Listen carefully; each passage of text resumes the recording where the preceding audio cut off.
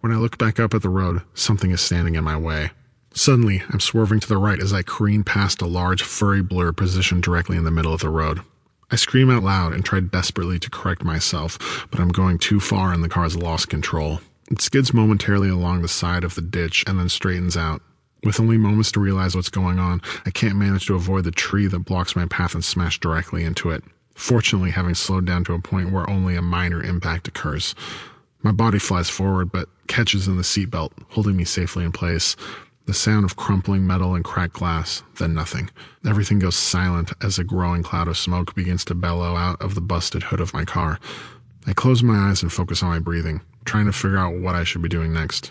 My skull is killing me, throbbing with blunt pain from my forehead all the way down to the back of my spine.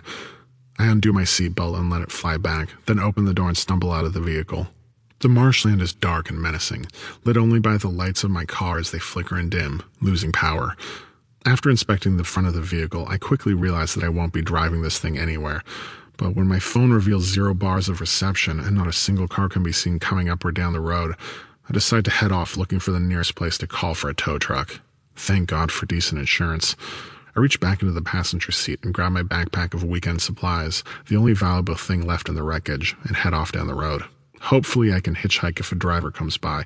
Otherwise, the nearest sign of life can't be that far off. As I walk, though, quickly I realize just how lost I really am.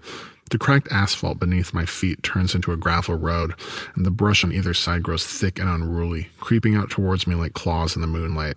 In this eerie atmosphere, I try my best not to think about what kind of creature it was that scared me off of the road, but my thoughts keep drifting back. It was much too large to be a dog, and not at all bear-like in its lanky stance.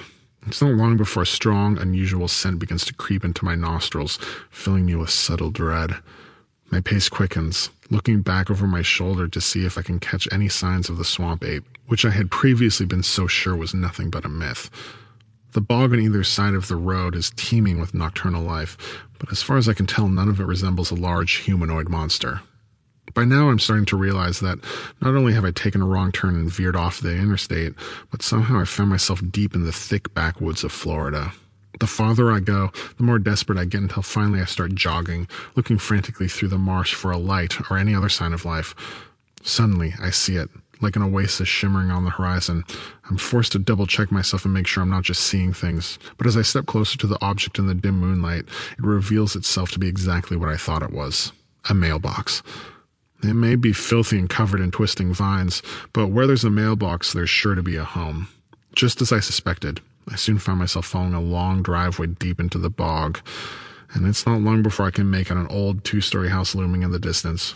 The lights are all off, but I'm too terrified at this point to care about waking up a few strangers. I'm only a matter of yards from the front door of my house when I hear something snap behind me. A fallen branch off to the side of the driveway. I spin around in a flash, frozen in fear as my eyes strain to peer out towards the source of the sound. Everything in the woods looks alive and menacing in the darkness. A tree stump, a gnarled bush. I watch for any sign of movement. That's when I see it. The creature is large and hunched over, creeping slowly towards me from behind one of the nearby trees. My heart pounding. I wish as hard as I can that my eyes are deceiving me, but quickly realize that they are not, and within a split second I am running as fast as I can towards the old house.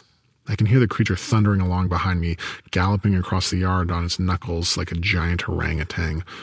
Recognizing that I haven't got time to knock, I run up the front porch and barrel towards the door, reaching out with my hand so that I can turn the knob and slam through into the house. Of course, if the door is locked, I'm a goner, but without any other option on the table, I give it my best shot. My shoulder hits the door while I simultaneously grab the knob and twist as hard as I can.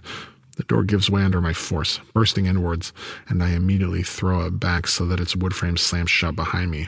I scramble to find the lock, and the second I turn it, there is another slam against the door.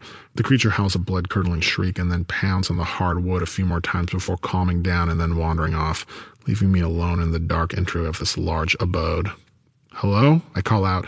"Is anyone home?" There's no answer. "I'm sorry for intruding. I was just in a car wreck, and I need to use your phone." I pause a moment to catch my breath.